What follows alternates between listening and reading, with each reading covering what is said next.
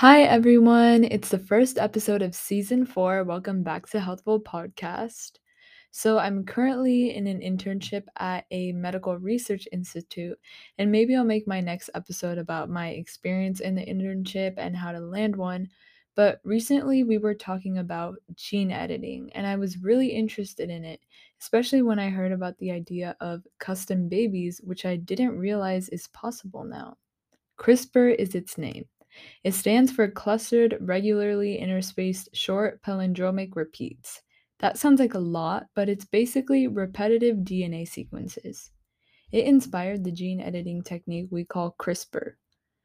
With CRISPR, it's easy to disrupt a targeted gene or insert a new sequence at a specific spot, so it literally allows you to edit DNA.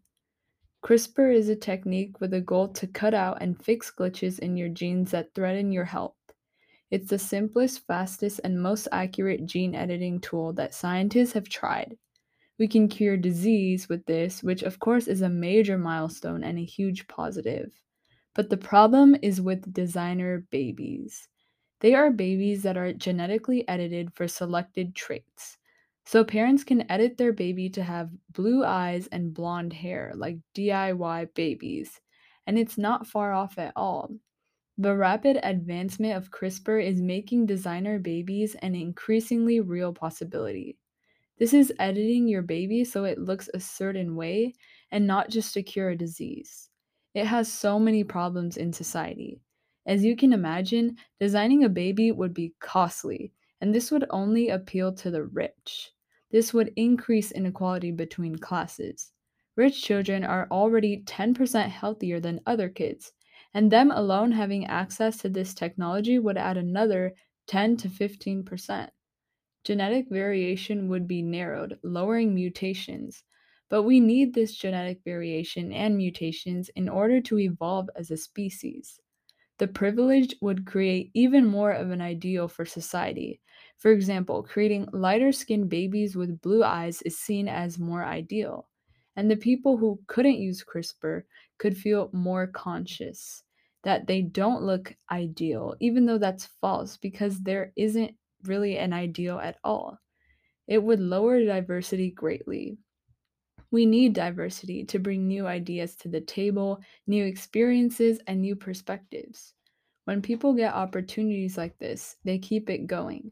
It could get to a point where we create a superior humankind with such little diversity, like selective breeding.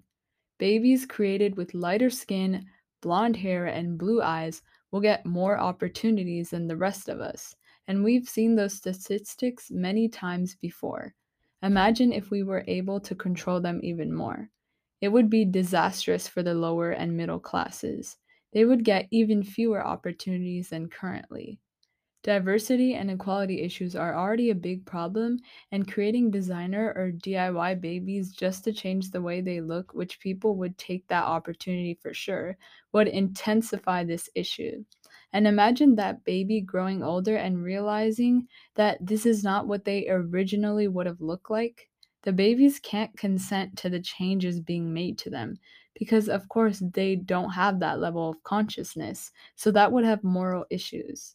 So, in my opinion, designer babies are not a good idea, and considering our human ways, it could definitely go further than it should.